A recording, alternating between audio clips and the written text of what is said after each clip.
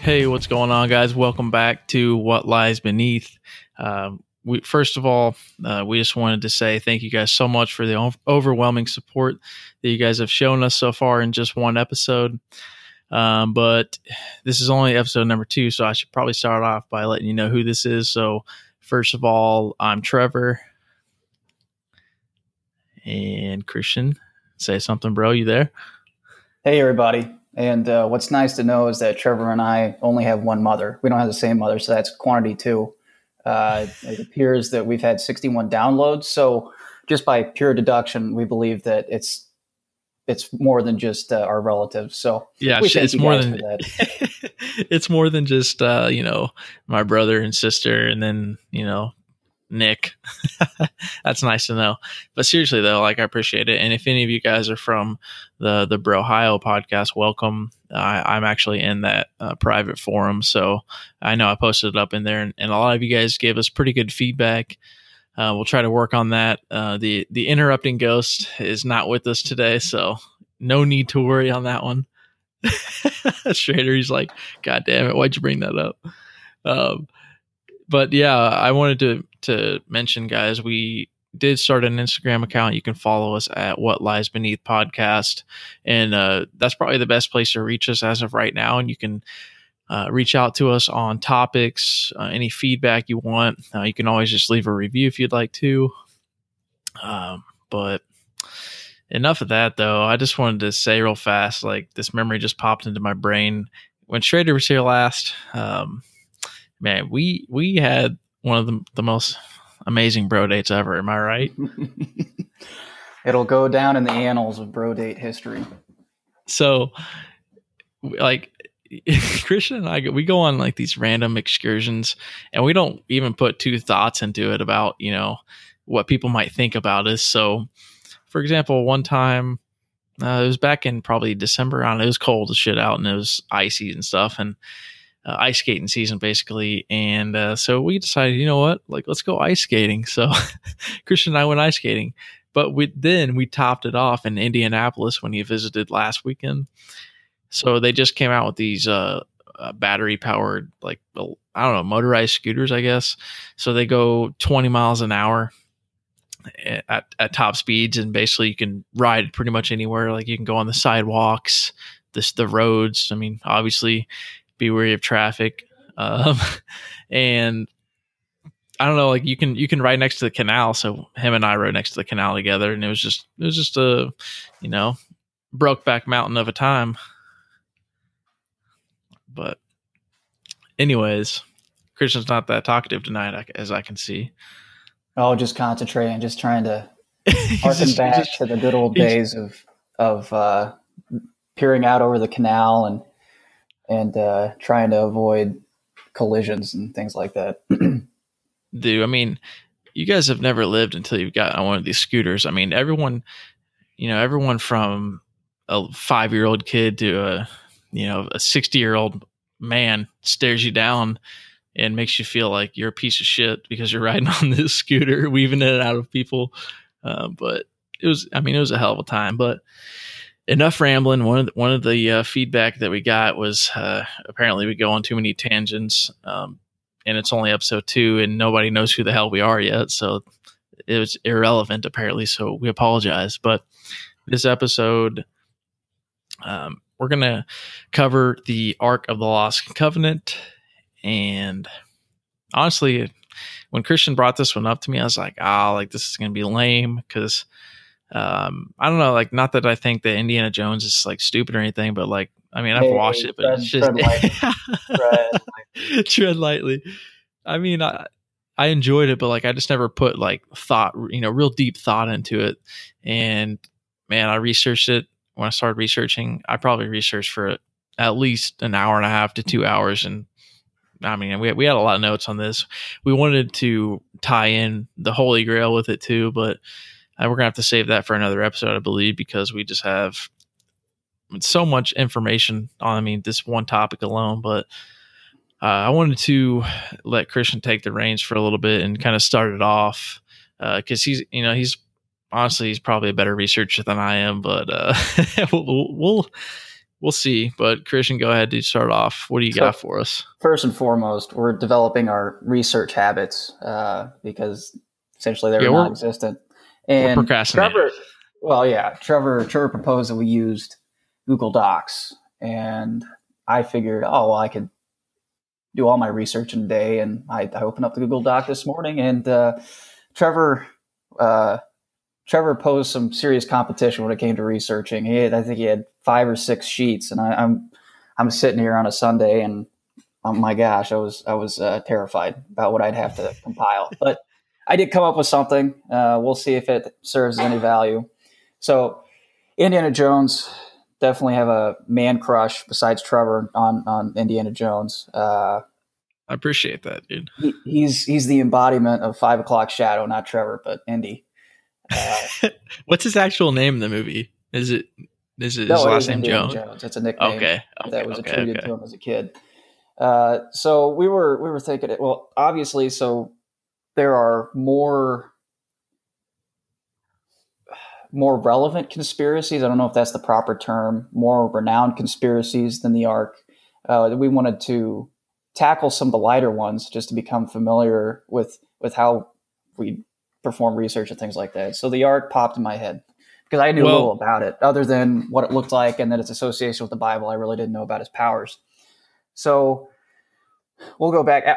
What I'm trying to say is, we'll create the backdrop.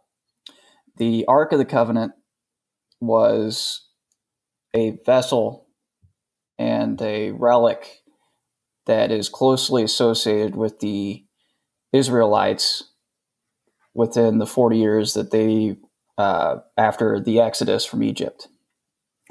So we'll go back to the Israelites. They are a biblical group, ethnic group, if you want to call them that, and it's disputed how they actually materialized, how the tribe or nation materialized, if it was legitimately the 12 tribes of Israel from Abraham and Isaac and Joseph, or if it's just a series of nomadic groups that united in order to protect themselves in the land of Canaan. Scholars are much more proponents of the latter than the former. So anyway, the Israelites, within the 12 tribes of Israel, according to the Bible, experienced famine. And they're in the land of Canaan, which I believe is just east of the Nile, east of the Suez Canal right now. So they decided to migrate west in hopes of being supported by the Egyptian Empire. And they were a very small group at that moment. But according to the Bible, within, I believe it was 4 generations, they were totaling 600,000 fighting men, which is absurd because that would propel them to over 2 million inhabitants, essentially. But anyway, according to Scripture, the Pharaoh was becoming concerned about the growing power just by sheer numbers of these tenants in his own empire, and decided to enslave them. And one of the first measures of this enslavement was the murder of the firstborn child per family, just to demonstrate his power and consequently take out a significant amount of their fighting men. So then you have Moses. And Moses was the firstborn child. I don't remember the mother's name. And Moses was sent down the river and concealed from the Pharaoh's men by his mother in order to save him from certain death. And later he would be found, and not necessarily, it wasn't revealed that he was an Israelite, but he was raised in Egypt. Cairo, I don't know if it was Memphis, wherever it was. Memphis? No, Memphis. Memphis was the capital of ancient Egypt.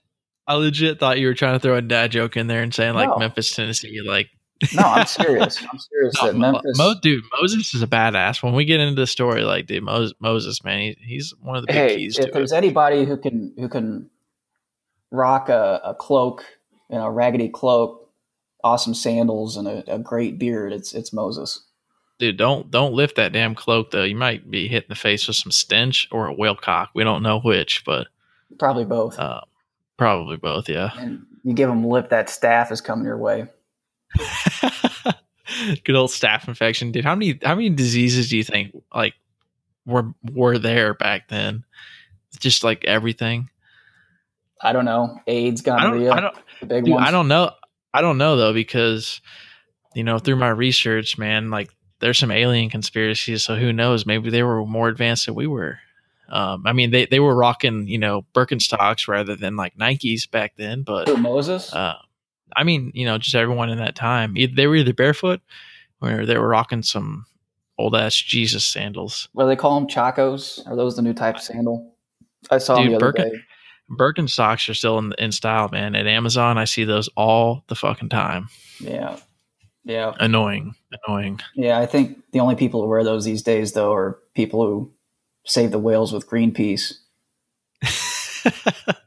or don't More eat than meat. likely. Yeah, exactly. Yeah, we won't go there. We might offend some people, but meat rules, by the way. Anyways, so let's get into the Ark before we get into some of the people, because I think the Ark is actually.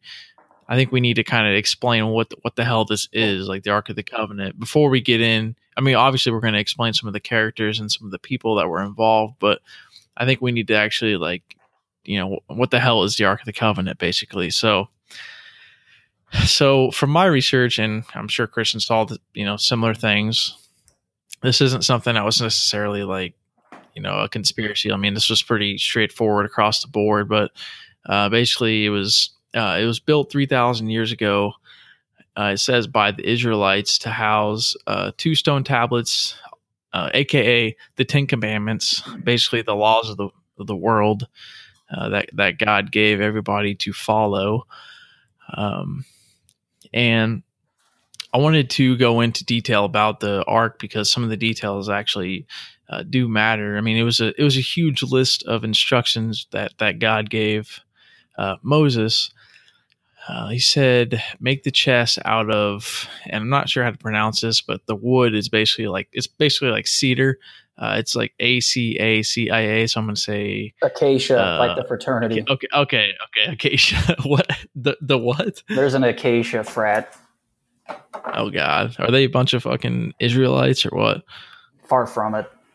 Oh, okay. Well, anyways, but he said make it 2.5 cubits long, a cubit and a half wide, and a cubit and a half high. Now, I'm honestly like I don't know what those measurements mean, so I'm gonna let the genius over there take it away.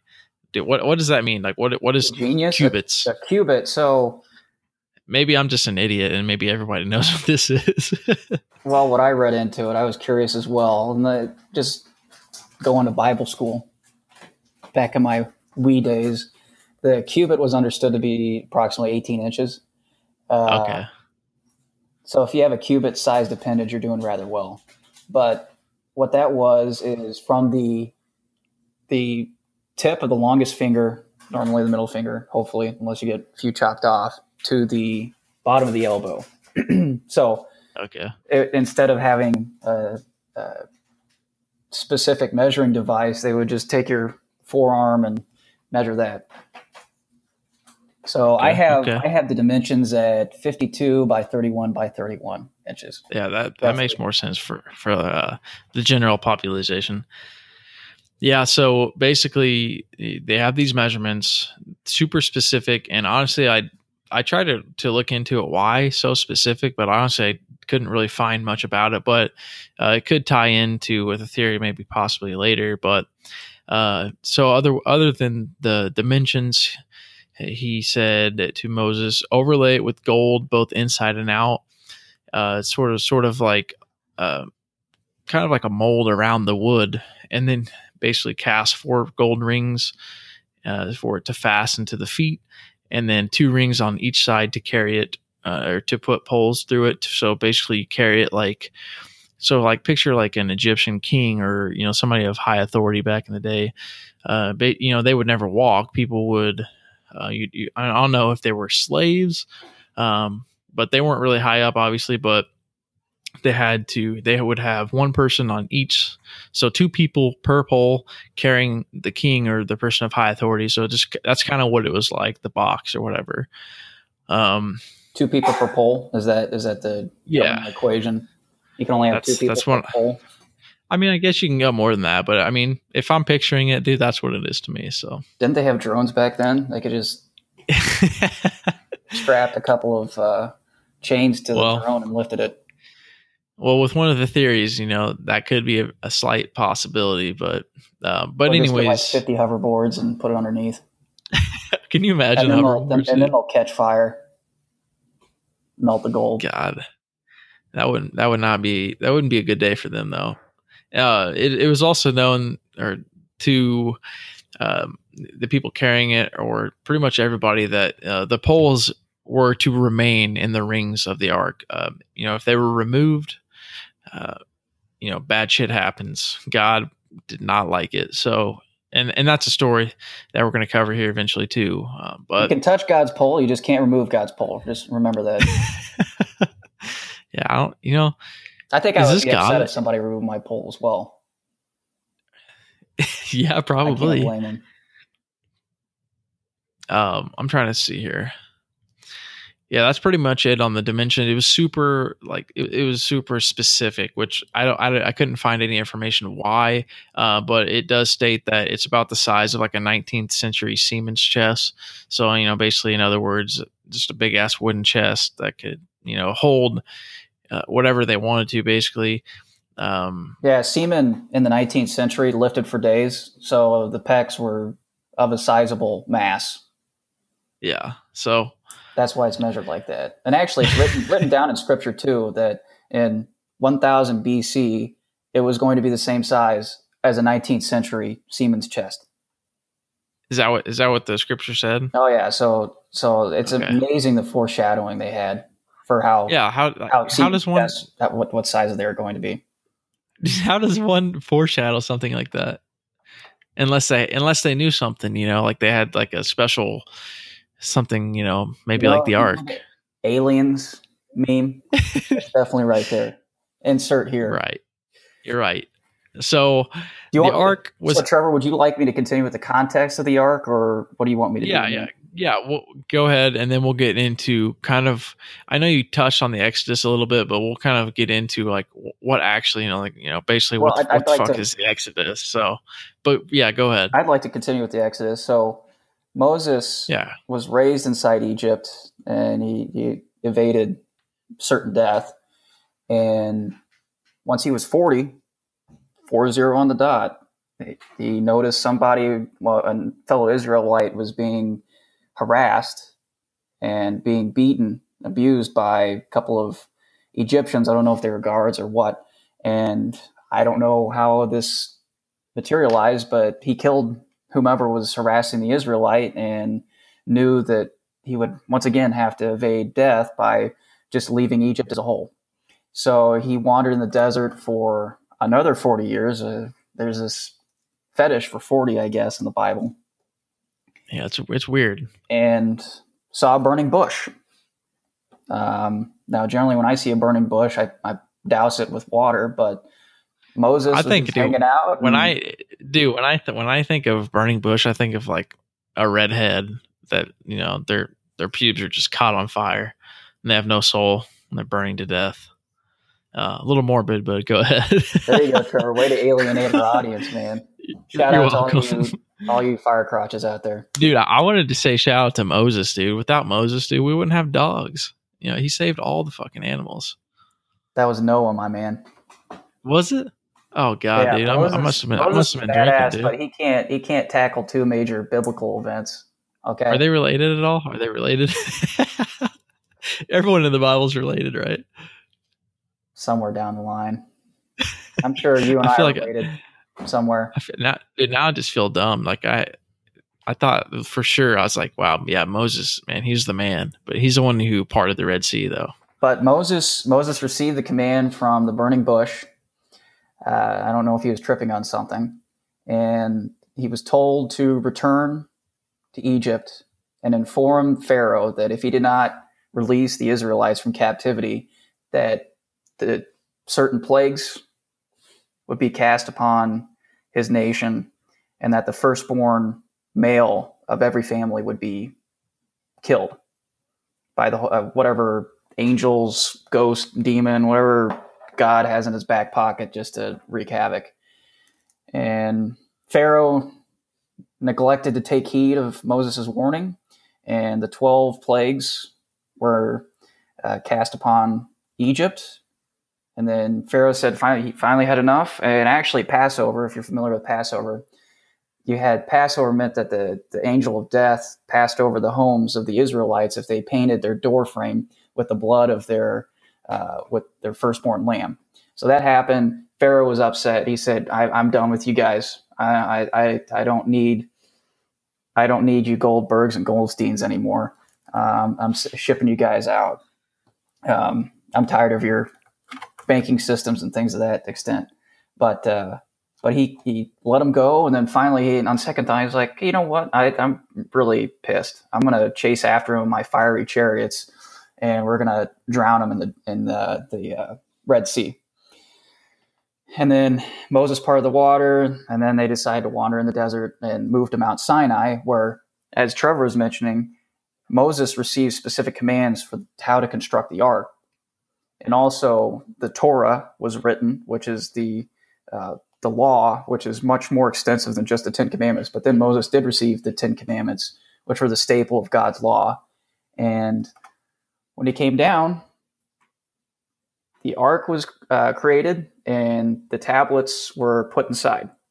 Now, if you've seen History of the World Part 1, shout out to Mel Brooks, you know that there were 15 commandments, but it's pretty tough holding 3 tablets, so naturally you have to drop one. But yes, the ark was constructed after God dictated the law and the 10 commandments to Moses. It was created in order to house those sacred tablets. And I don't know what else there is to discuss. Well, I'm trying to think. So the Exodus, is this before the Israelites were promised by God the Canaan, basically, or the Promised Land? Was that before, or is that like during, or is that after? Because it was kind of confusing when I was looking at it. Well, Canaan was the Promised Land at the time of Joseph, which was several hundred years before, I believe. And they became enslaved, and that was the promise that was maintained throughout. And okay, and then after that, then that's when like the Exodus like took place, basically. The Exodus removed them from Egyptian rule by God's hand. Okay. And then it was slated for them to go find Canaan. Okay. But there are several reasons that they wandered in the desert for 4 years because the Israelites grumbled, created false prophets and things of that extent. And God said he had enough. He was going to kill off all of the generation that had yeah, exactly. Yeah. Had insolence toward him. And then, what I read is that God, he has these commands, and basically the path that they had to go on, it obviously wasn't the most safe thing in the world. They had famine, they had poison, all this disease they had to go through. They had, at one point, there were giants on the route that they had to go through, and all they had was God's command, basically, and they had to trust God. And so they went through some of these things, and did they encounter a hookah smoking caterpillar like in Alice in Wonderland?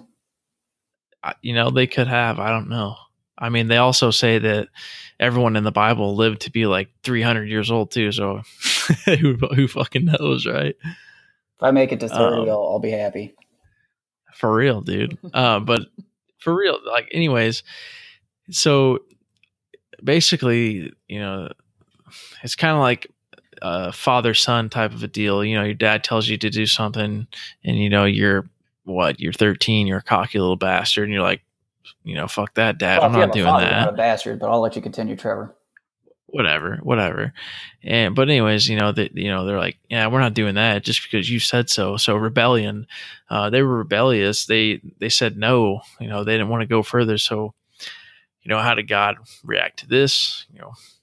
Basically, what Christian was getting at is he left them to rot in the desert for however long until they passed away. Which I don't remember if they ever said the age of these people at that time, but Well, Moses was 80 at the time of the Exodus. Okay. But, well, the funny part is, I think they were actually left in the desert for 30 years. And they all died, but apparently Moses didn't. Is he like some sort of like archangel or something? Because Okay. this dude he never fucking dies. So And he was there to lead the next generation onward. That was the thing that I was like, what? In fact, the opposite. Like, That God are you sure? ensured that Moses died with the generation that had committed these insolent acts, such as creating false gods and just grumbling, and there was a borderline rebellion against Moses. And then there was an incident where Moses was sentenced to this as well because the people were grumbling. They didn't have any water, and they didn't rely on God to provide the water, and they were going to take out Moses, and he struck a rock, and I don't think it was in the manner that God intended, or God thought Moses was taking it on his initiative, stating that he created the water, allowed water to be provided.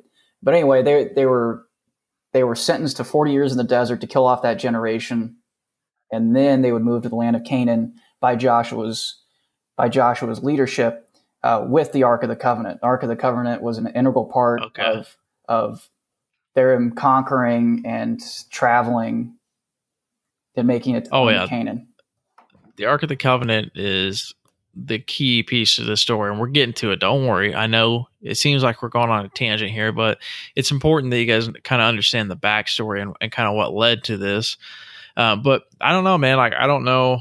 Maybe my sources are like a fifth grader making shit up, but like I thought that it said that the generation passed. Obviously, they died, and then Moses was there still, and he rallied the troops. But then I read that he died, obviously. But I don't think that doesn't really matter, though. I don't think it's more so what's next, basically the next generation. So onward, they have what's now called, the Ark of the Covenant.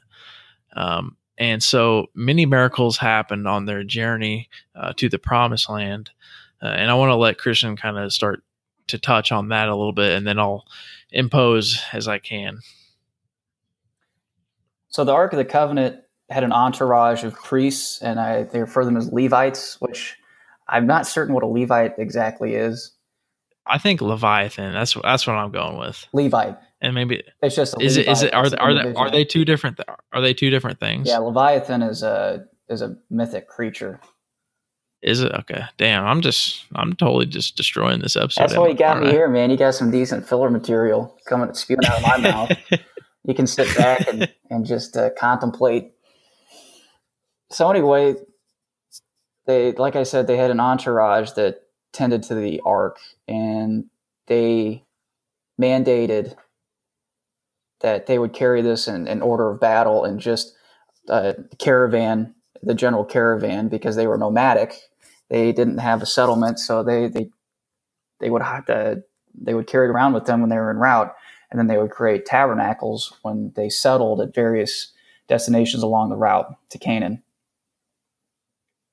Yeah, and so basically what a tabernacle is, from my own understanding, is just like basically when they came to a rest or came to a stop or whatever for sleep or whatever.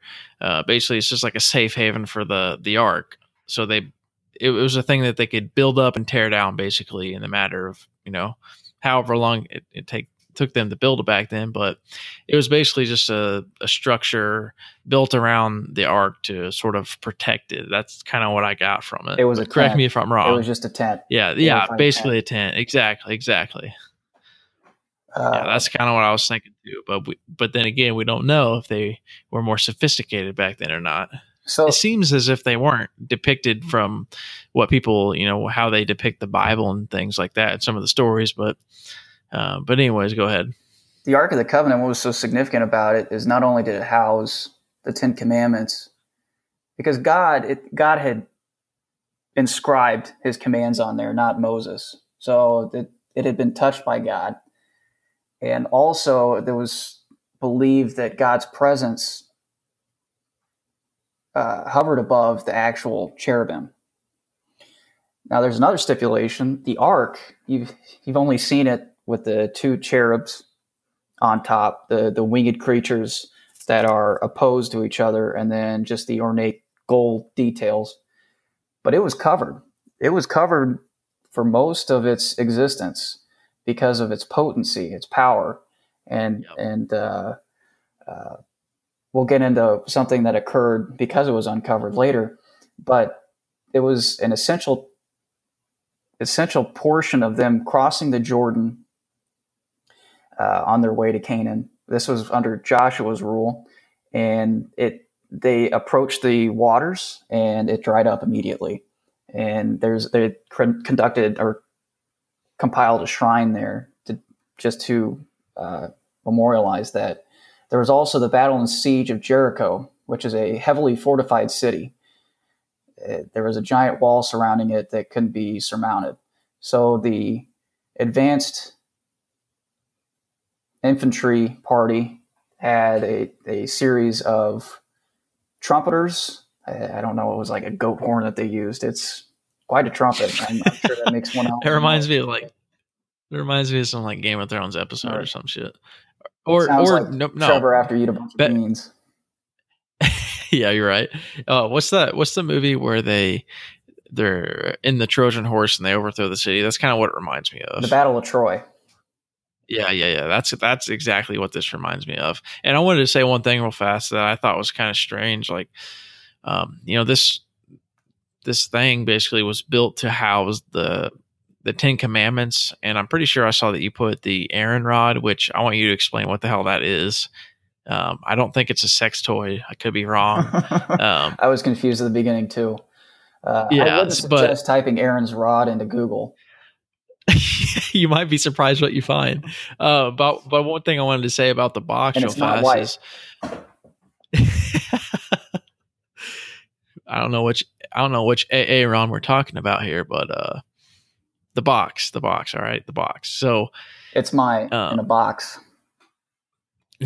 It was made out of wood, which I thought that was kind of strange since it houses something so significant, such as the Ten Commandments, like, something so powerful that obviously there was gold on it, but like you would think if this was something that they wanted to preserve forever, they would have used something other than wood. But there's a theory later on that we'll get into that kind of, it might explain why they use wood, and I won't get into that yet. But you mind if I add my 2 cents with the construction? Is wood? Yeah, go ahead. Much lighter than stone, and much lighter. Right. And it was very difficult to forge metals in that era if they did at all. Gold is a very malleable material; it's easily manipulated. So you have a thin plate of gold on a wood structure; it's going to be easily transportable. Now you say, you'd think wood is not a viable material, but in fact it is. With the just in my opinion, I think that's why they utilized it. But anyway, all right, Christian Schrader, everybody. I digress. Do we want to discuss the power of it? Using the Battle of Jericho, where the walls tumbled down and ransacked the city. We'll get into that here. We'll get into that here in a second. First, I wanted to bring up, because this is also part of the power of it, I guess, too.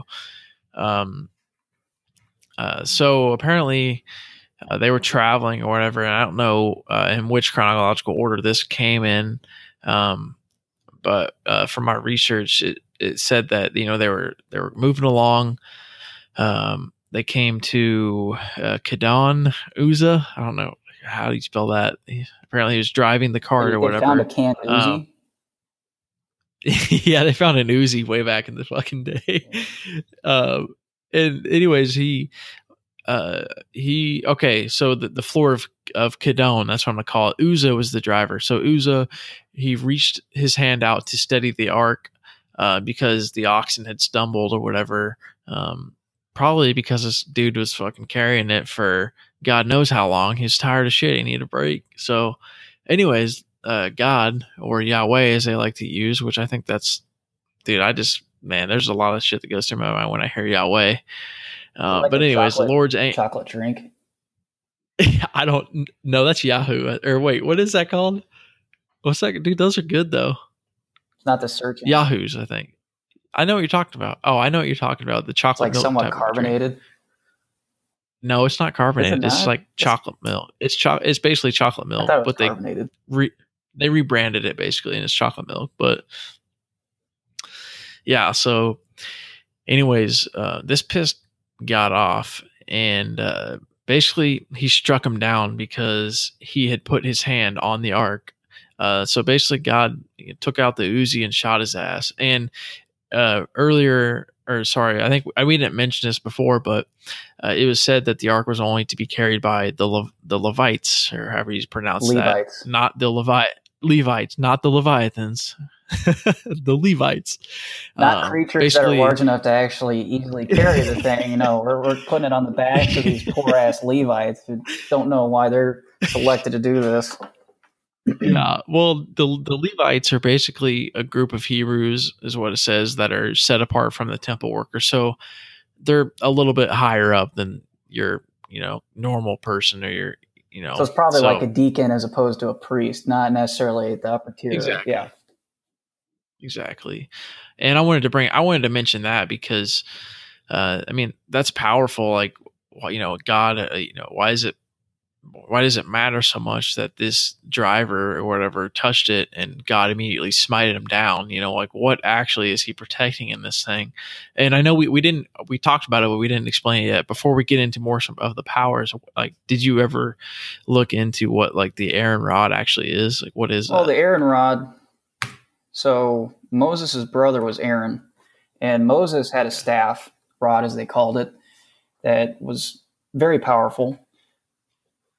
Parted the Red Seas with it. Well, Aaron somehow received a rod of equal power, allegedly, and I don't know why Aaron's rod was put in the ark unless they're like, okay, we got to have one rod in the ark. Whose rod? Who drew the short rod? Aaron all I can think of when you rod. say rod is just a big dick. My bad, dude. Go ahead. Yeah, that's my understanding behind it, is that it was a powerful entity, and someone's rod had to go in the ark, so Aaron's rod went in the ark. Aaron stuck that rod deep within that fucking ark. So, like I said, they got on this journey and they experienced some miracles. And Christian did touch on the Jordan River already, and I think I may have touched on this a little bit, but basically, on their path to the supposed promised land, the ark was said to have cleared the impediments and poisonous animals from their path on the journey. And I'm curious. Like, I don't know. I don't really have like a theory on this, but like, what was it that was so powerful inside of this that cleared out, the dirty, if you would? Like, do you have any theories on this one? Like radiation from this thing? Like, it was so powerful that it just naturally. Yeah, like what was it that like? It was the stench of Aaron's rod. God damn it! They poor Aaron, dude. This dude fucking died, and they cut his dick off and threw it in the box. No, they like should have put the bastard out of his misery, but they didn't. They kept him alive. He's just a prune in there, and he has his dick in his hand. He's the eunuch MVP of the Israelites. But yeah, you're talking about terrestrial reasons for this. For the you think it's terrestrial? Okay. Well, I mean, I don't know. I do believe. Well, I personally believe in a higher power. So could God have allotted power to this? Maybe. I don't know. These are ancient Hebrew texts that we're relying upon, and they claim that 600,000, or there were 2 million 2 million Israelites that were somehow held captive by roughly 3 to 3.5 million Egyptians. So yeah. So there's some inconsistencies. I'm not disputing it, but that's just my impression. I mean, I agree with you. I believe in the higher power too. I mean, we'd have to be small minded to think that, there's nothing else out there, or there's not like some sort of creator. And I know people, these hardcore atheists can be like, oh, who created the person who created God? Well, then who the hell created the person who created God? Who created God? You know what I'm saying? So you just keep going. I mean, but the point is, again, we have to be small minded to think there's just nothing else out there. But let's get into some of the miracles, I guess, or some of the other miracles. One in particular was the wall of Jericho. And this one was just kind of bizarre to me. I know we talked about it a little bit. It kind of reminded me of Troy. But basically, like, this thing is so powerful. Like the Ark, they were playing they were playing their trumpets.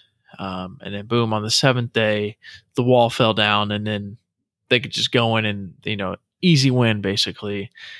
Now, I don't know what it is about that. I think there's a theory that I have written down later that kind of maybe explains that a little bit, but let's see here.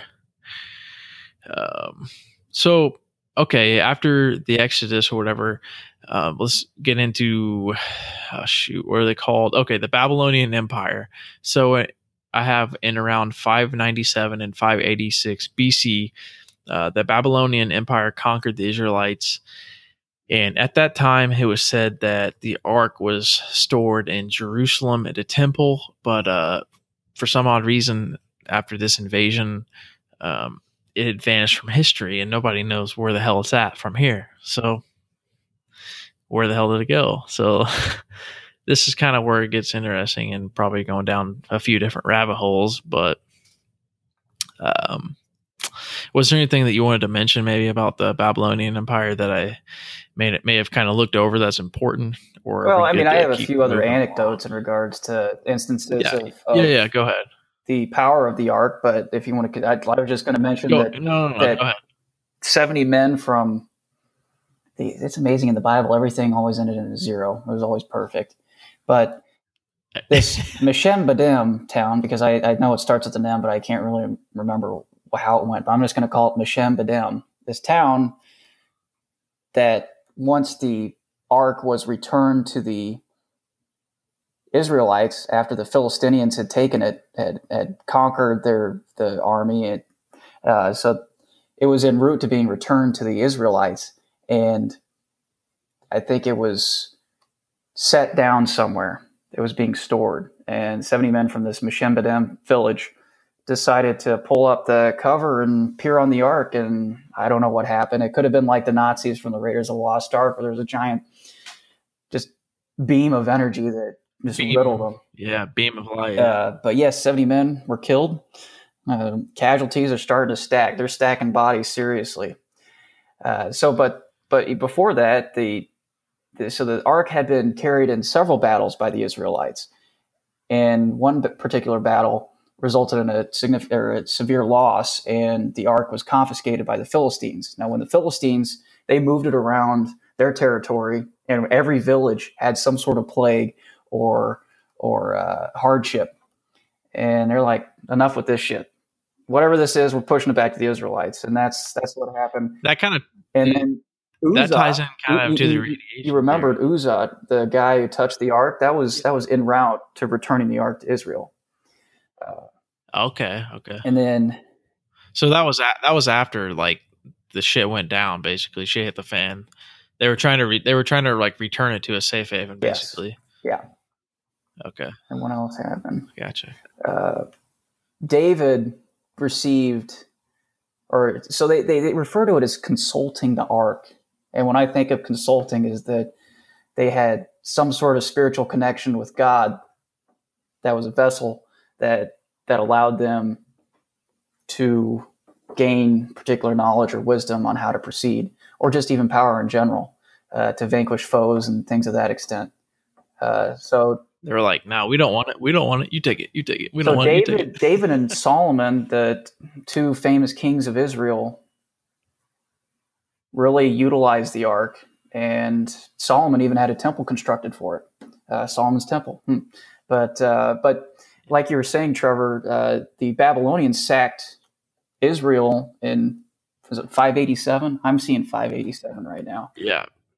I had like two different dates. So I mean, in that time frame, I mean, basically in between 500 and 600 BC. So long ass time ago. And we don't know if the ark was concealed from the conquerors, if the ark was in the temple, or where it could have been at that time. And that's where we lose track of it. Now, I read something interesting. Yep. That King Josiah, not necessarily, that name doesn't mean anything to me, and that's one of the kings of Israel after Solomon, way after Solomon. It was mentioned in Chronicles that King Josiah was instructed to say, quotation marks, "Put the holy ark in the house which Solomon, the son of David, king of Israel, did build. It shall not be burdened upon your shoulders." So what I am deducing from this statement is that they were accustomed to hiding the ark in times of certain invasion. And what's not to say that they definitely would have been forewarned. It's not just that the Babylonians came in 2 hours and took out the Israelites. No, in Jerusalem. Yeah, I mean, it was a long ass battle. They would have known well in advance that the ark was in danger, and I believe, knowing how complex Solomon's temple was, that they would either take measures in order to transport it somewhere else, or at least conceal it in some hidden chamber down in the temple. That's just my opinion. Okay. Yeah, and I have some information on that too, real fast. So it was speculated that the priests feared that they would lose the war, which, AKA, dude, have some faith, you assholes.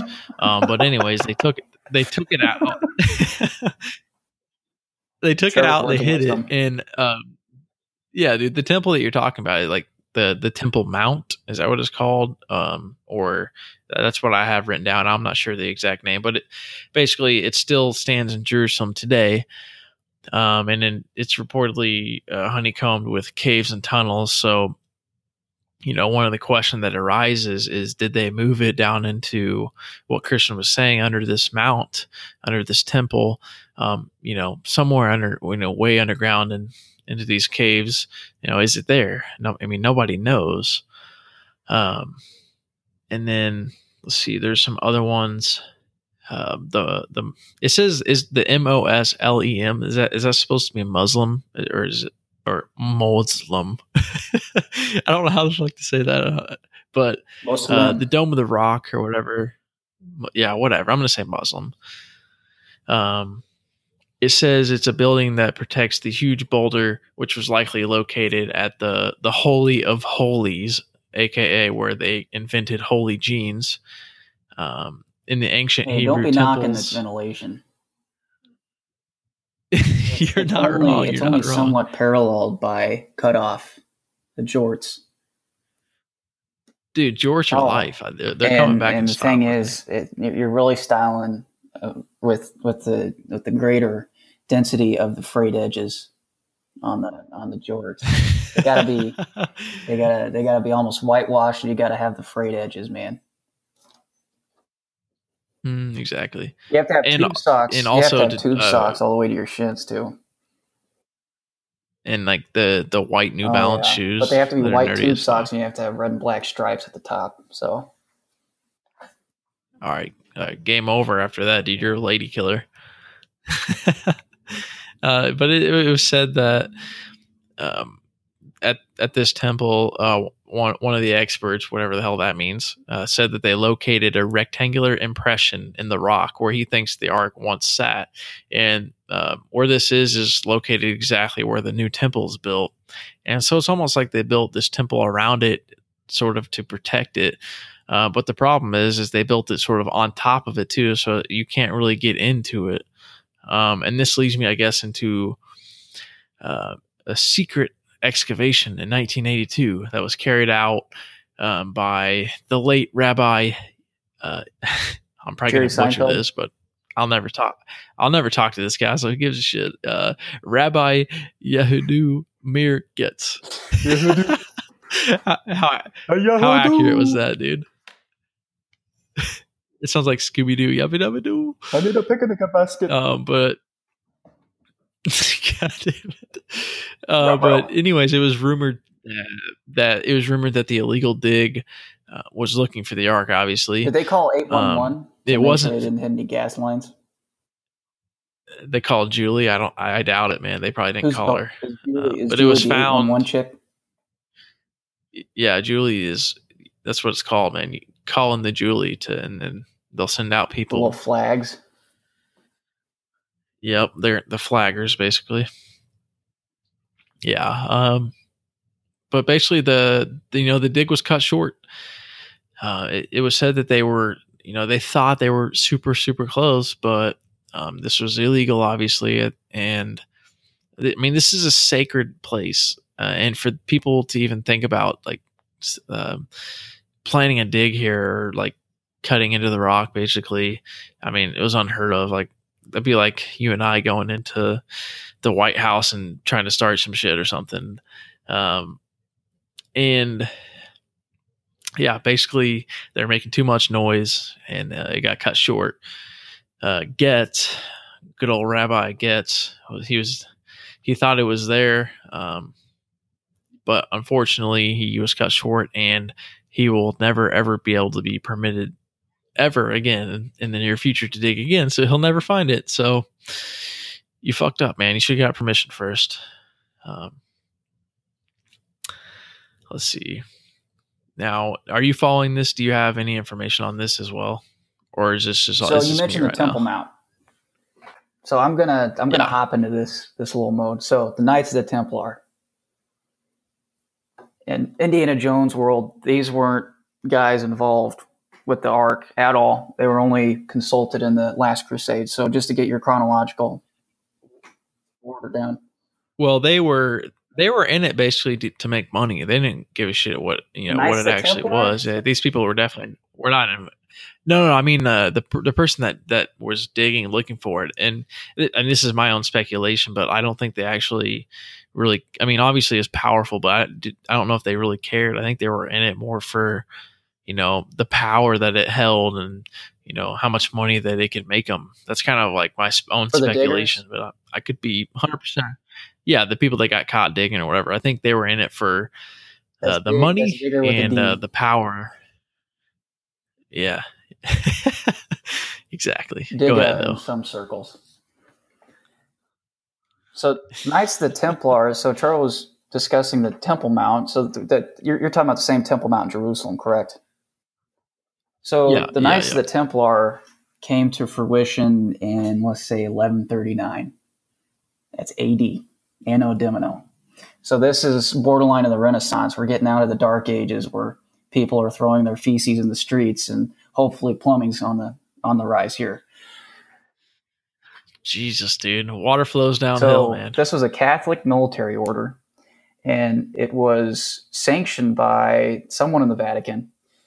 And this arose after the Crusades. So the Catholic Church was heavily involved with European politics. The Holy Roman Empire, what once was the Holy Roman Empire, which was all of Central Europe, was heavily involved with the Catholic Church. It's heavily influenced. And because of the significance in the New Testament of Jerusalem and the Middle East, they decided that they could take it over. They could just fuck shit up.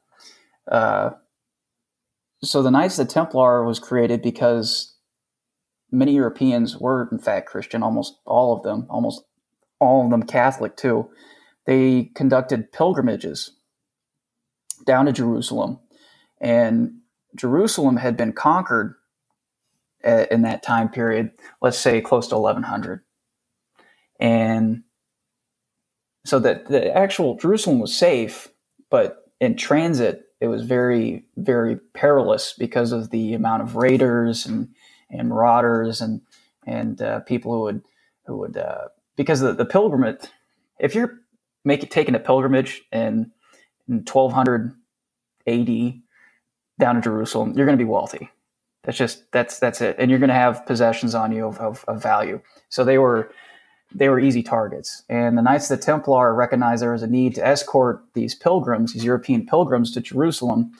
And I really don't know, were they just these zealous individuals who thought they were doing it for the greater good, or if they had some ulterior motive, or they were just bored and they wanted to ride around on horses and smite people. But they created this order in order to escort the pilgrims down, and it was administered by the Catholic Church.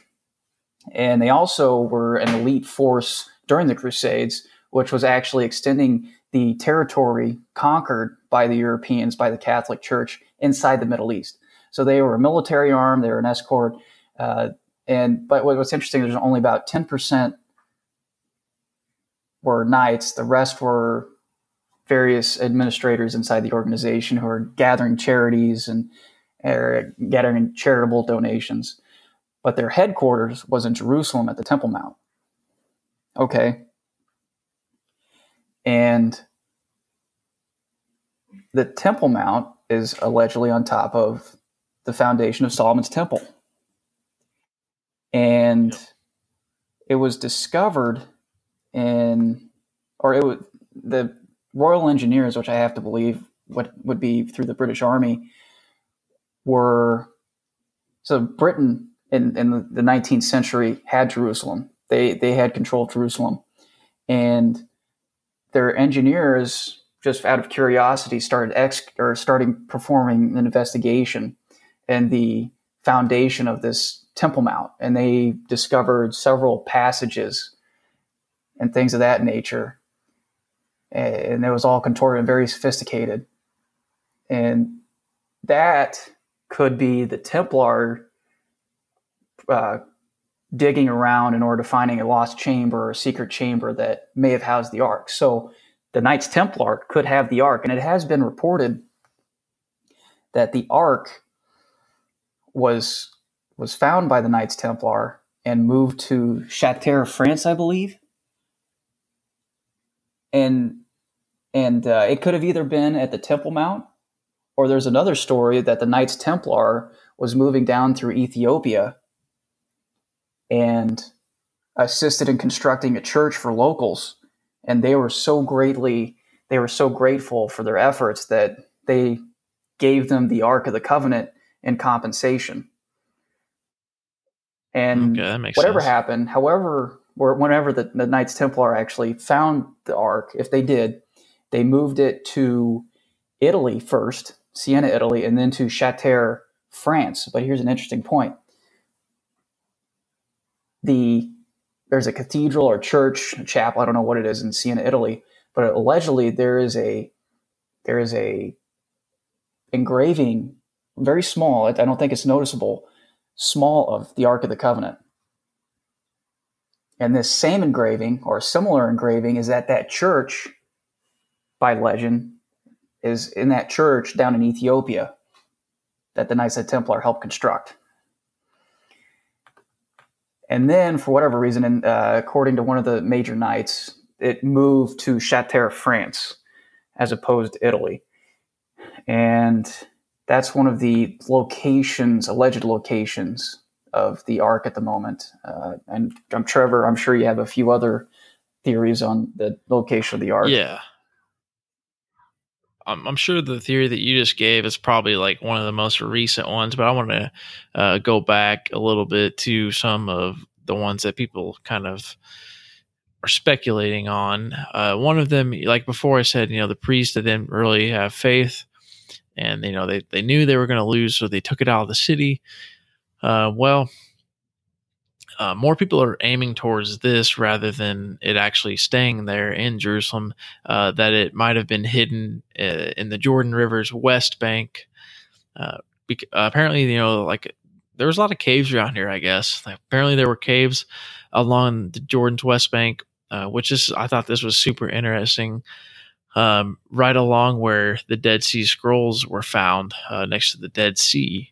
And people are allegedly thinking that this ark is in one of the caves kind of nearby where the scrolls were found. Now, obviously, they haven't found the ark yet, or it would have been discovered along with the Dead Sea Scrolls. But and now, let's see.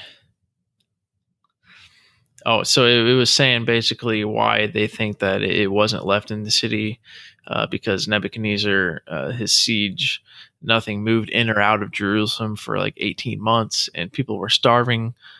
So it seems as if maybe like the Hebrews smuggled it out during that period, and then this is kind of where they like stored it in there.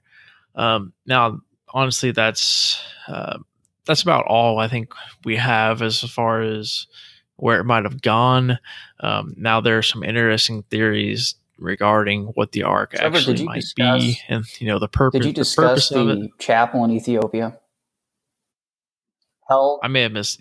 You go ahead on that one. I do remember that. I most plausible locations, just by lore or documentation. Oh, I see it now in my notes. It's held in Axum, Ethiopia, at the Church of Our Lady of Mary of Zion. I can't. It's a weird phrase. I don't. Anyway, the ark was somehow transported by an act of God to Ethiopia, and I believe that had to be simultaneous with the sack of Jerusalem, meaning that the ark was taken from Jerusalem when the Babylonians were invading, and they somehow made it to Ethiopia in order to get it out of the clutches of the impending invasion. And I, for whatever reason, they decided Ethiopia was a good spot. And ever since, there's been a chapel that allegedly houses the ark, and essentially a religious order of Christian origin or Christian leanings, I would assume, has been instituted there. And that's just one of the alleged destinations of the ark.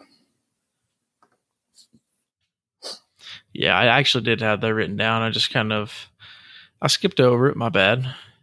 Like I said, like Christian said, we have like 10 pages of notes on this. I'm sure we're probably missing a lot too, but we are running up on an hour, so I think we should probably get into some of the theories regarding the ark. And this is kind of where some of the fun stuff comes in, some of the aliens and stuff like that, and some speculations on higher technology advancements, I guess, compared to what people think due to like Bible dictations and stuff like that. But the first theory is the extraterrestrial origin. So some people believe that when Moses was summoned to Mount Sinai, so basically this is where he was summoned by God to receive the order for the ark. But apparently at this mount, some people believe that it wasn't God that he was meeting with, but rather he boarded a spacecraft that awaited him on top of the mountain.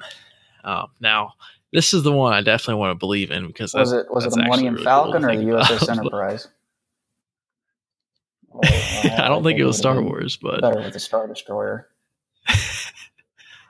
I don't know, dude. But anyways, when he returned from the spacecraft, he had this glow to him, which I don't know the significance in that, but the next part, he also seemed to have aged significantly. So basically, he suggests that the age, or people suggest that the age is due from him being in space for a long period of time. And I'm not like real sure on space time and blah, blah, blah. But according, to the movies that I've seen, time goes by slower when you're in space. So you're in space for, let's say, 5 years, but really it was like 25 years on Earth. So that's kind of where that comes from. But the time that was spent in space, he was basically learning all of what God was telling him to do for the ark, allegedly God, but AKA the aliens.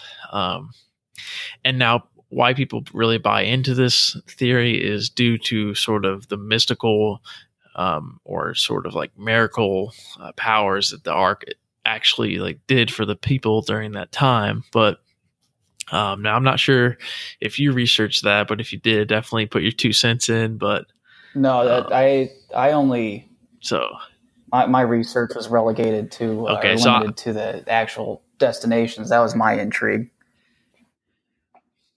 okay. Well, dude, I was intrigued by that too until I saw some of Trevor, these I'm going to let theories, you and I was take the like, reign on damn, this like guy some of because I these believe you're actually much more well versed than I am. I mean, I'm more on the yeah. Go some of ahead. these make sense. And then the next theory was that it was basically a communication device, and which I mean, it kind of makes sense because how else do people communicate with God other than prayer or whatever, or him appearing in people's dreams or whatever that you read that throughout the Bible, anyways. But basically, the Israelites, they believed that it was a communication device to speak with God, and when active, it was said that God appeared between the two cherubs, and at this specific point on the ark was known as the mercy seat. Basically, like a king's seat, and it was almost like a hologram. That was one of the other theories, but that kind of ties in with this as well.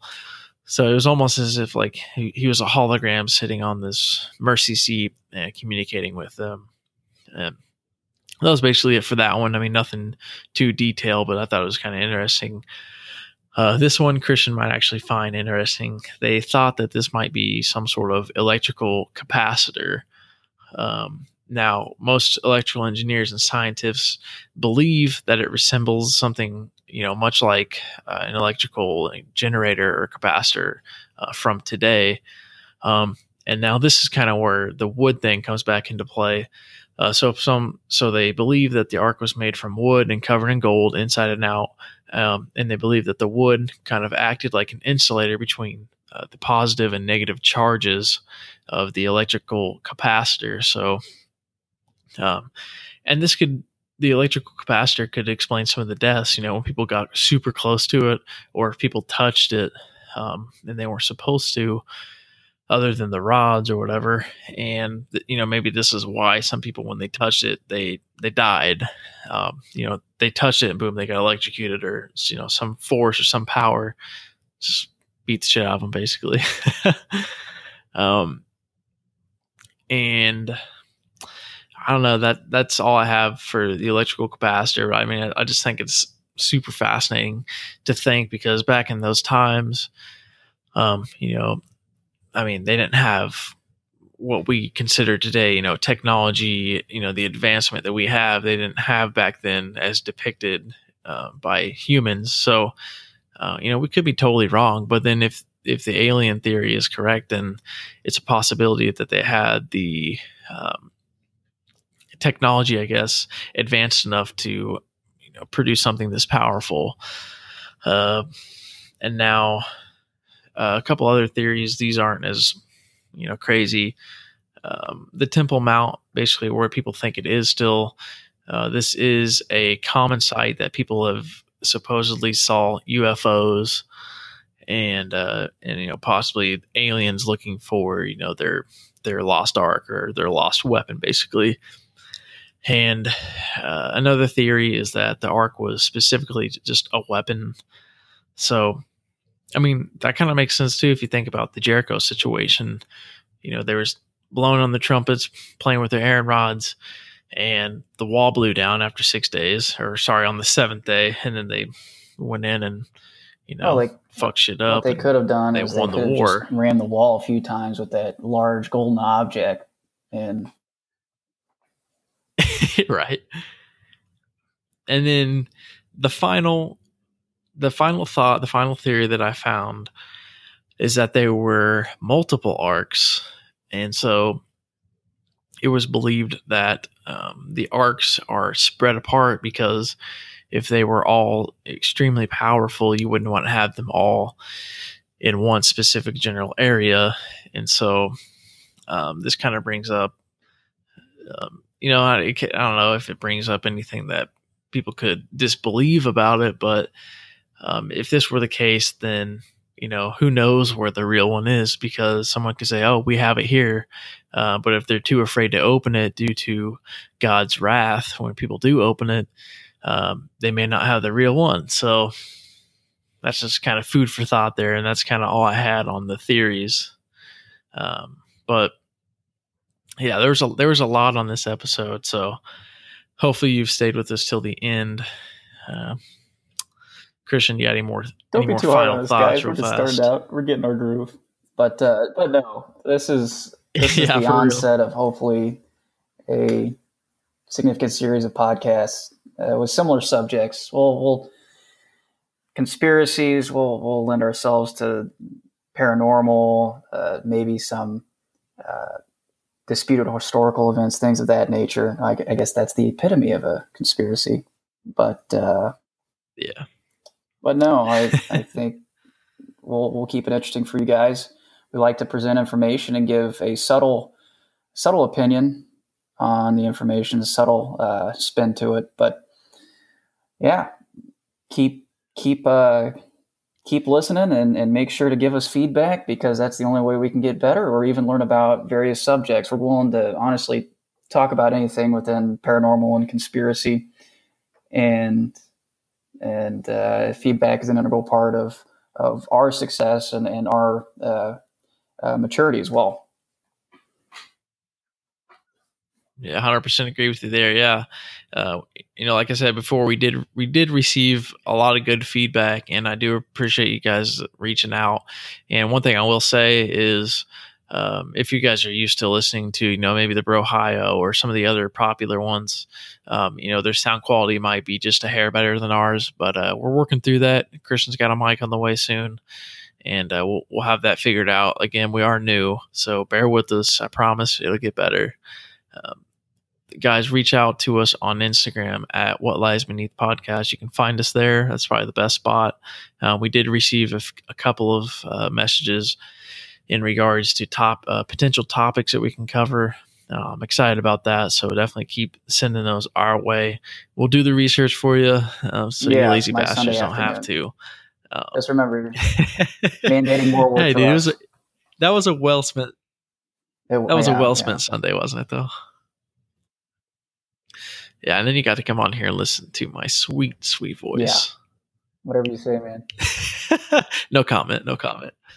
All right, cool beans. Yeah, thanks you guys again so much, and until next time.